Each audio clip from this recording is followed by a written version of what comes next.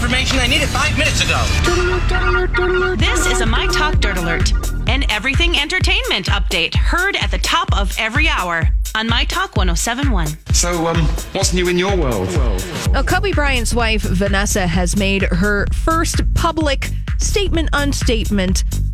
You want to call it a move, maybe, since her husband and their daughter Gigi passed away earlier this week in the helicopter crash. Now, Vannesa just changed the profile image on her official Instagram account to a picture of Kobe and Gigi. It's the first time she has really publicly acknowledged the shocking loss in her family. It's quite a sweet picture there.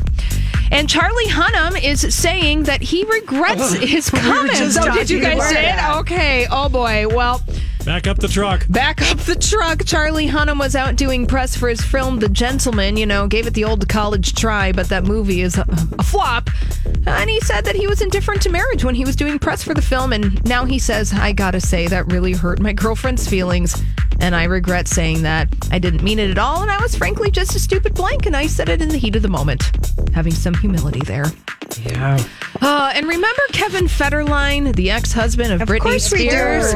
Well, according to RadarOnline.com, he is not feeling the love on the Las Vegas Strip for his work as a DJ. A source tells Radar Online, even though he is one of the most recognizable names and faces in Las Vegas, nobody wants to pay his $15,000 fee anymore.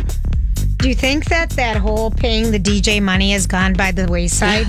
I think it might have been a trend. Yeah. Boy, it lasted a long time. Yeah, it did. It sure did. Well, that source saying that Kevin is not that good and nobody thinks he's cool anymore. The only celebrity really doing the whole celebrity DJ thing and making it a success, I would say, is Paris Hilton. Yeah, she really does, but she does it far away. Yes, she does do it far away. Yes, you can Hollywood speak that if you want. All right, that's all the dirt this hour. For more, check out mytalk1071.com or download the MyTalk app.